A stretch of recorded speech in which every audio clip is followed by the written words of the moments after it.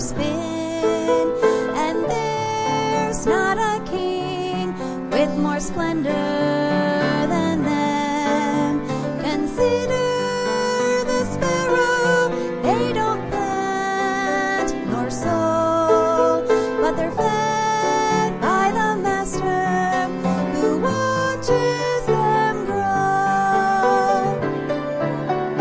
We have a heavenly Father above, with eyes full of mercy and a heart full of love. He really cares when your head is bowed low. Consider the lilies, and then you will know. May I introduce you to this friend of mine who hangs out the stars, tells the sun when to shine, and kisses the flowers each morning with dew. But he's not too busy to care about you. We have a heavenly Father above, with eyes full of mercy and a heart full of love. He really cares when your head is bowed low. Consider the lilies, and then you will know. We have a heavenly Father above, with eyes full of mercy and a heart full of love. He really cares when your head is bowed low. Consider the lilies, and then you will know.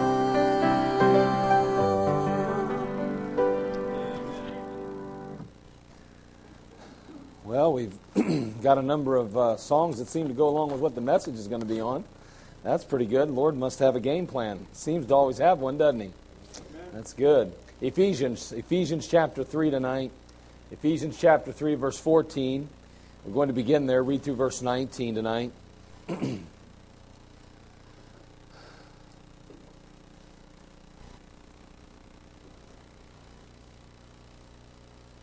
Ephesians chapter 3, verse 14 through 19. I'll read aloud. You read silently with me, if you would, please. For this cause I bow my knees unto the Father of our Lord Jesus Christ, of whom the whole family in heaven and earth is named, that he would grant you, according to the riches of his glory, to be strengthened with might by his Spirit in the inner man, that Christ may dwell in your hearts by faith, that ye, being rooted and grounded in love, may be able to comprehend with all saints what is the breadth and length and depth and height, and to know the love of Christ, which passeth knowledge, that ye might be filled with all the fullness of God. That's a great passage, isn't it? Boy, what a great passage. And, you know, as believers in Christ, we are very blessed. Obviously, we have so many promises that we can truly turn to at any time that will offer us hope and help. And one of the great truths of the Christian life is just the great love of God. And, you know, I want to spend just a few moments tonight, and I just want to consider the love of Christ. And I want to give you about 5 different things, maybe 6, I think. Let me see here. Better double check. I added one here just a few days ago. There was 5, now there's 6. If we wait another few minutes, I'm sure there'll be 7. But we'll do about 6 of them real quick. We won't take too much time, but we'll go through them. And I just want to talk about the love of Christ a little bit. In the particular passage that we're looking at, he makes he makes a statement here in verse, where's it at, where he says, may be able, verse 18, to comprehend with all saints what is the breadth and length and depth and height. He's trying to give us an idea, man. There's just so much of it. It's so large, so grand, so great. And to comprehend the love of Christ is a task. I mean, that is, I think, an undaunting task. I don't even know if it's a realistic task to some degree. I don't know that we'll ever really comprehend or understand the love of Christ on this side. But what I do know is we see tremendous evidences of it. And so let's go ahead and have a quick word of prayer, and we'll consider a couple aspects of the love of Christ that I think will be an encouragement to us. And I think as believers we need encouraged. We need encouraged because of the world we live in and the life we live and just the place that we stay. I mean, think about sin all around us all the time, and boy, just kind of putting us down and kind of, if we're not careful, discouraging us and even causing us to be depressed at times if we're not careful. But we need encouraged, and I believe tonight a simple lesson or message on the love of Christ can help us with that. Let's pray. Father, bless us now these next few minutes. Lord, may you just help us as we consider the love of Christ. And Lord, thank you for the fact that you've given us example after example of it in the Scriptures. You've demonstrated it in our own lives. And we thank you for that great love that you have toward us and the world. Now, Father, bless tonight, and again, may we be encouraged as we face this world, as we face this life. And Lord, we'll thank you and praise you in Christ's name. Amen. So we talk about the love of Christ. First of all, I'm convinced that the love of Christ is unappreciated. It's unappreciated.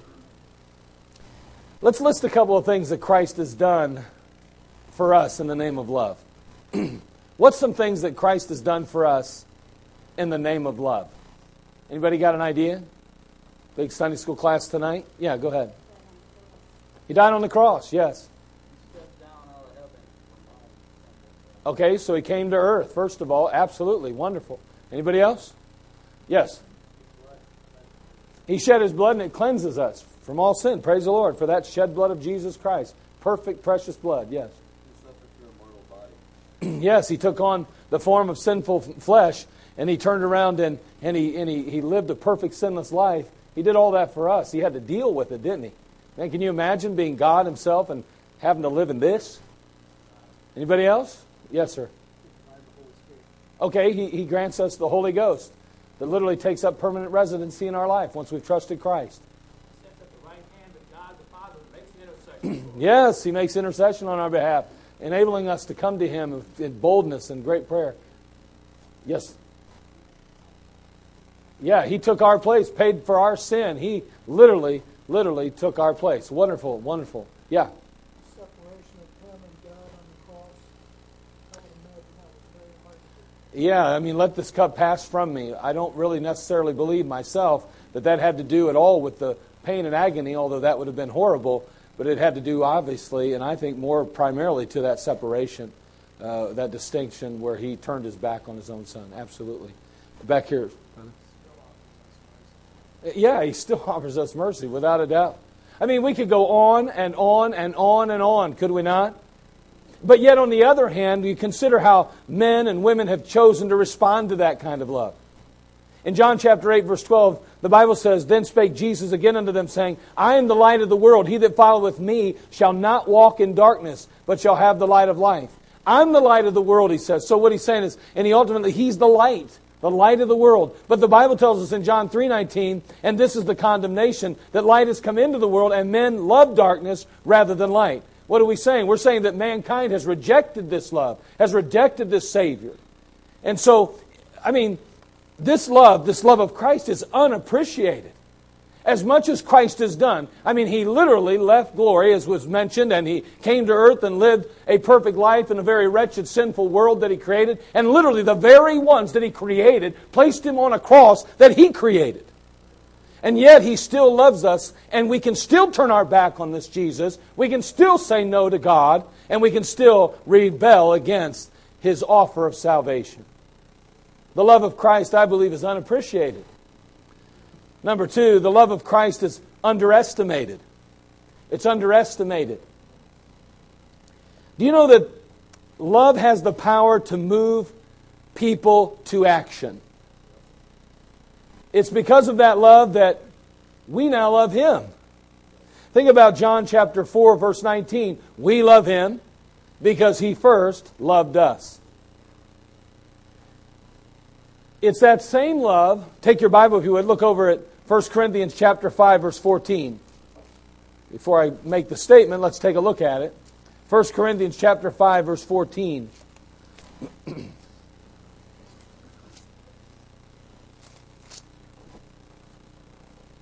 Make that 2 Corinthians.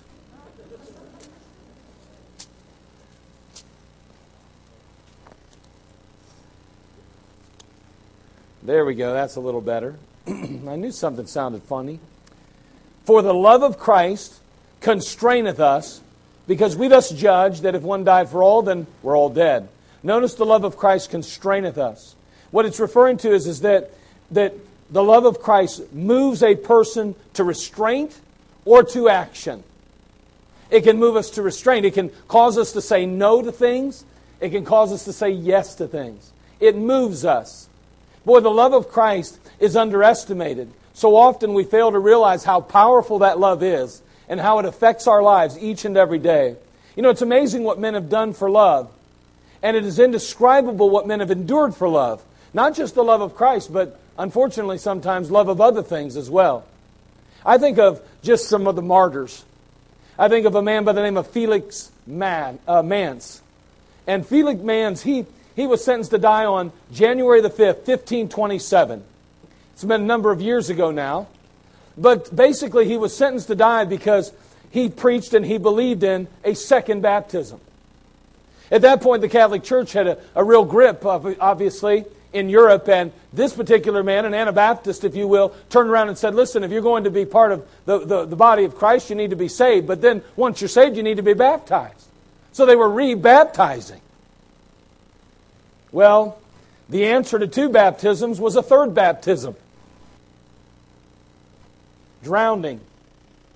So what they do, they took Manz's hands and they bound him to his knees and they placed a stick between his arms and his legs and they threw him into the icy waters of the Lamont River. His last words were, "Into thy hands, O Lord, I commend my spirit." You know what moved him? You know what constrained him and motivated and truly sent him to that place? It was the love of Christ. It certainly wasn't the idea of being thrown into some icy waters or going to his death. There's no glamour in that. There was no romanticizing that act at all. No, he literally loved the Lord Jesus and would not recant, would not allow himself to do anything other than serve the Lord. A man by the name of Dirk Willems. Dirk, he was imprisoned in the Netherlands. He escaped through a window by rope. So he's on the run. Well, the prison guard chased him across the frozen river. And as they were racing across the frozen river, he noted and heard the ice crack behind him. And down went that guard that was chasing him. So what does Dirk do? Of course, like us, he says, got what you deserved. He was gone. No, he didn't do that. He goes back and rescues the guard. And of course, the guard then captures him. Dirk is burned at the stake. He's remembered as being a compassionate Christian who risked recapture to save his pursuer. Love has caused people to do the most unbelievable things. Isn't that something? The love of Christ is underestimated. You know, you think to yourself, there's no way in the world I could do this, or I could do that, or she could do that, or he could do that. The love of Christ can indeed move people to do things beyond their wildest imagination. So I believe the love of Christ is unappreciated tonight. I think the love of Christ is underestimated. But also, I'm convinced the love of Christ is undermined. It's undermined. You know, there are a number of people that seek to discourage others from embracing and enjoying the love of Christ. It's kind of sad to think that that would be the case, but it is. You know, they'll sow seeds of doubt in the minds of people concerning Christ and His love. I mean, you hear things like this all the time, whether it be on television shows or maybe even among family and friends that are not faithful Christians or believers in the Lord Jesus. You'll hear things like, why did He permit this to happen to you or your loved one? I mean, why does He allow the innocent to be harmed? If there was really a God in heaven, a loving God, how could He permit these atrocities? Do you know what that all leads to? Undermining the love of God. Because basically what that is a question saying, if God really loved you, He would not allow this. But yet the love of Christ is not based on those circumstances or that situation. He loves us in spite of it. He loves us in the midst of it. He loves us no matter what. But the love of Christ is undermined so often, I believe, in our culture and our society today.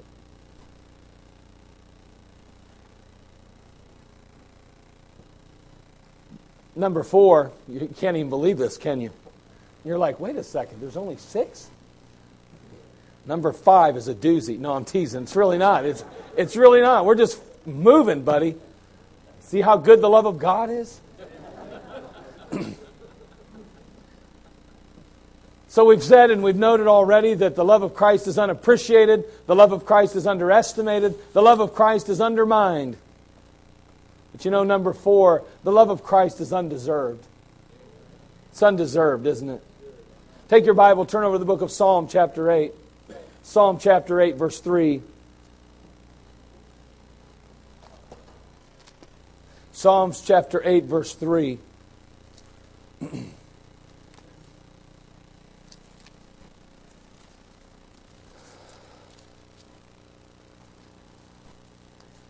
There we read, when I consider thy heavens, the work of thy fingers, the moon and the stars, which thou hast ordained, what is man that thou art mindful of him, and the son of man that thou visitest him?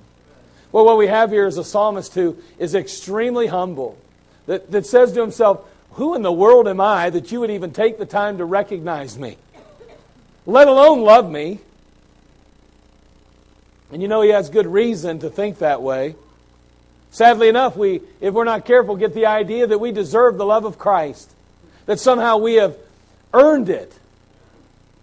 But in reality, there's no reason in the world why God should love us. Notice Isaiah chapter 1, would you please? Isaiah chapter 1, verse 4. The fact is that mankind is extremely sinful, and the truth is that our sin before God is extremely repulsive. Notice in Isaiah chapter 1, verse 4 through 6, what the Bible says. He's referring to His people, the Old Testament, a sinful nation, a people laden with iniquity, a seed of evildoers, children that are corrupters. They have forsaken the Lord. They have provoked the Holy One of Israel unto anger. They are gone away backward.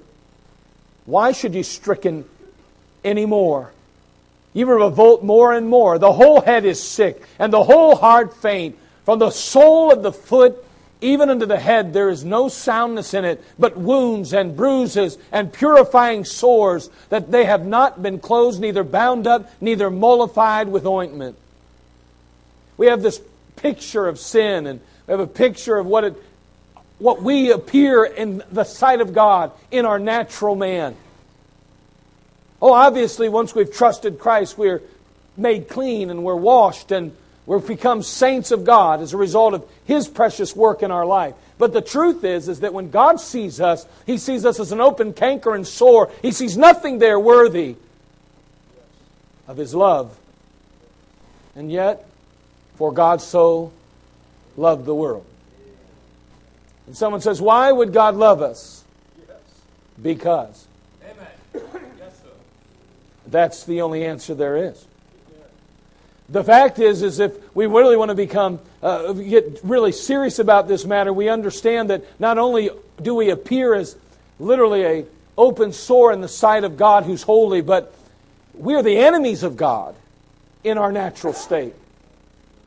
Look, if you will, in Romans chapter 5, verse 10.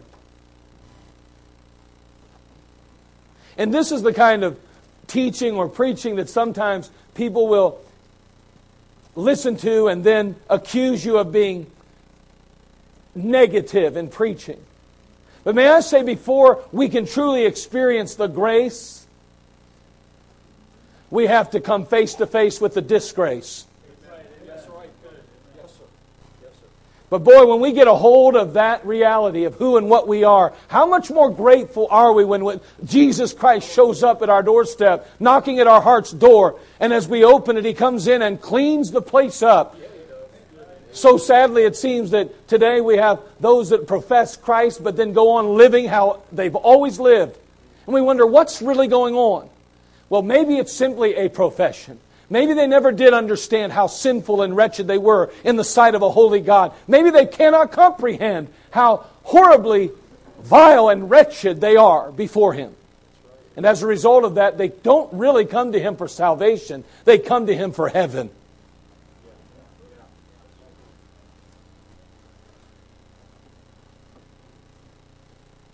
Maybe we need to preach and teach a little bit more about how we appear before God in our natural state. Notice again, in our natural state, we are the enemies of God. Romans 5:10. For if, when we were enemies, he's talking to the church at Rome. For if, when we were enemies, we were reconciled to God by the death of His Son, much more being reconciled, we shall be saved by His life. Notice, when we were enemies. That's a difficult concept to truly wrap our minds around, isn't it? You know, the question is, does God have any enemies? Does God have any enemies? And if we're not careful, what we find ourselves doing is kind of trying to wrap this into a more, I guess, a box, so to speak. Kind of place it in a box and say, okay, well, He can't possibly love these people because they don't believe in Him. Or they allow for atrocities and they do horrible crimes against humanity. So He can't love them. That's not how we distinguish this. The truth is, that God loves all mankind. But the problem is that does He have any enemies? Yes, the natural man. That's right. That's what it says. Right. Amen. That's right. It has nothing to do with gender. It has nothing to do with nationality. It has nothing to do with race. It has everything to do with origin. Adamic origin. And we must be saved not because we're just so bad in what we do. We're so bad in who and what we are. That's why we need saved. Colossians 1:21 says, and you that were sometimes alienated and enemies in your mind by wicked works, yet now hath He reconciled. He restores us back into fellowship. Where once Adam walked with God in the garden, because of rebellion and sin, he was separated from God. But now, we being in the race of Adam are also born separated from God, the enemies of God. But we are reconciled through Jesus Christ. That's why when He says He is the way, the truth, and the life, He literally, legitimately is the only way, the only truth, and the only life. There is no other option. Because we must be reconciled and our life must be transformed and changed. It's not a matter of new behavior. It's a new creature. Amen. That's right. We see the love of Christ is undeserved. Number 5. Praise the Lord, the love of Christ is unwavering. Look in Romans chapter 8, verse 35. Romans chapter 8, verse 35.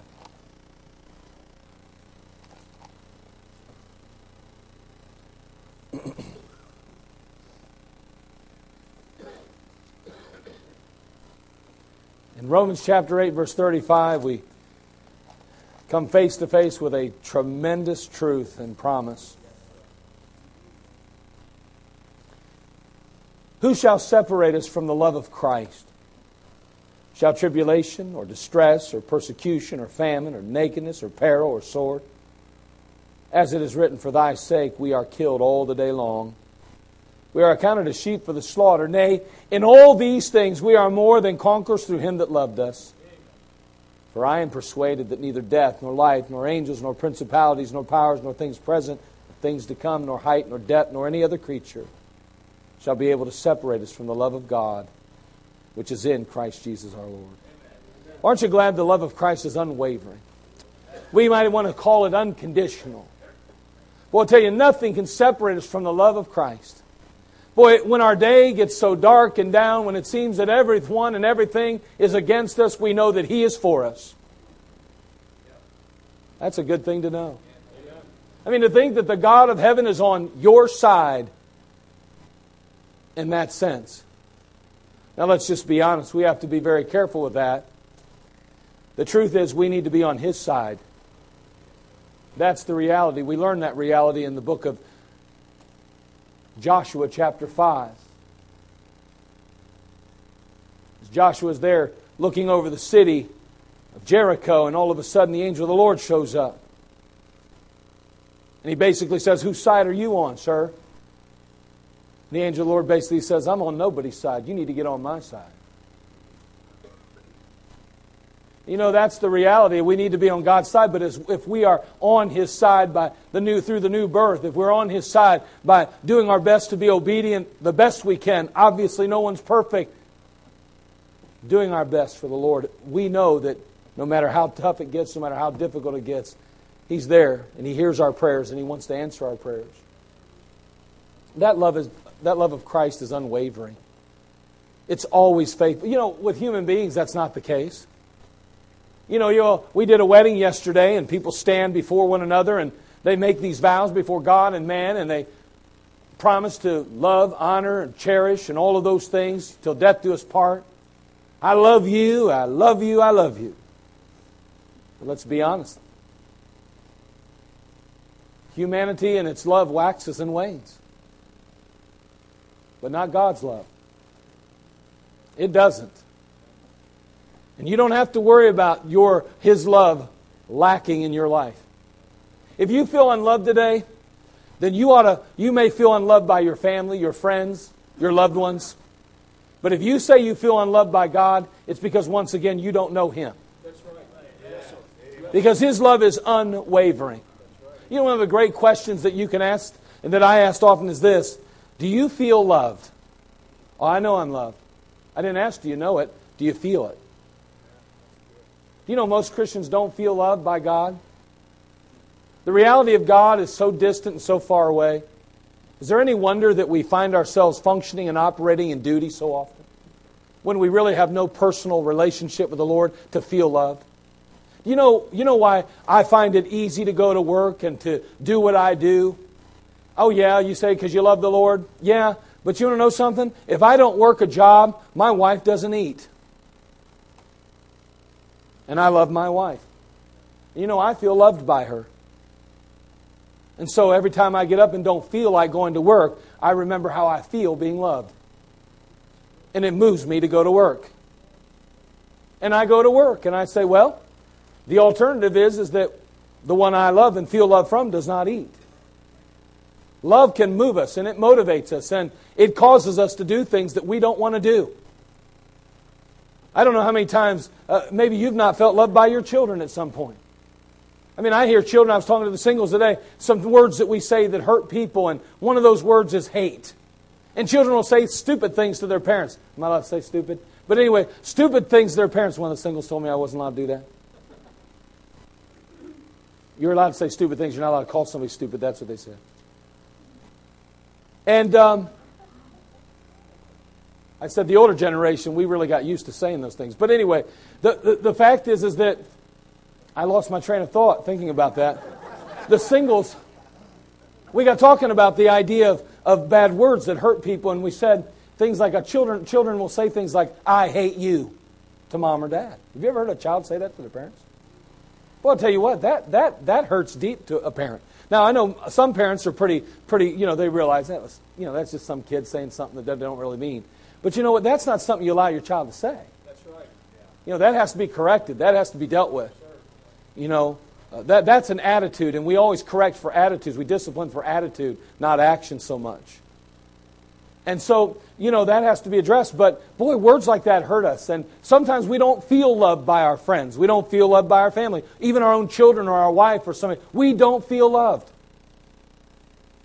But there's one person whose love is unwavering. It never changes. And that's the Lord Jesus. He loves you. That song that the choir sang today. What a great song that was. What a great song. Then the song that Stephanie sang. Perfect. Finally, number 6. But let me review again. The love of Christ is unappreciated. The love of Christ is underestimated. It's undermined. It's undeserved. And it's unwavering. And finally, number 6. I couldn't help but place this one or put it in here. The love of Christ is just unbelievable. Amen. Yes, sir. Yep. Now, in 1975, when officials in the Chinese city of Haicheng were alarmed by odd and anxious behaviors of dogs and other animals, they observed these animals for a while, and it led them to order 90,000 residents to evacuate the city. Literally, they evacuated the city. Only a few hours later, a 7.3 magnitude earthquake destroyed nearly 90% of the city's buildings. Isn't that amazing? That's unbelievable. Deep in the Amazon rainforest, there exists a rare breed of dog that has 2 noses. Yeah. Has 2 noses. I've seen some people that I thought had 2 chins or 3 chins, but never 2 noses. Some of you are sleeping already. We're almost done. In World War II, this one's a little gruesome, but it's true. In World War II, 9 airmen escaped from their planes after being shot down during bombing raids. 8 of those men were captured. They were tortured, beheaded, and eaten. The 9th man was George W. Bush. That's unbelievable to me. Do you know that it rains diamonds on Saturn? Can you imagine that? Lightning storms turn methane into soot that hardens into chunks of falling diamonds. I got to believe that's probably the most popular form of precipitation in the solar system. I wouldn't mind going up there with a couple of buckets and coming back with a little rain. That's unbelievable, isn't it? Oh, those are unbelievable facts. But my friend, there is nothing more unbelievable than a love that would leave glory. Amen. Come to a God-forsaken earth like this. A sinful, wicked, wretched place. Be born in a manger and grow to be a man, a sinless, perfect one. Then make His way to Calvary, bloodied, beaten, and battered. To be nailed to an old rugged cross, with His beard plucked out, the crown of thorns upon His head, the cat of 9 tails having ripped His literal flesh and sinew off His body, and there hang before God and man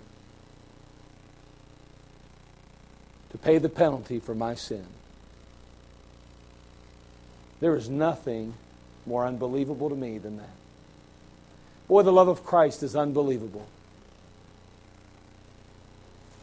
I want you to know that you're loved tonight. If you don't think anybody loves you, He does. He does. And He is worth serving. And He is worth loving. Because He first loved us. Father, we come to You tonight. We thank You again for Your precious love. Lord, tonight there may be somebody here that has never received and accepted Jesus Christ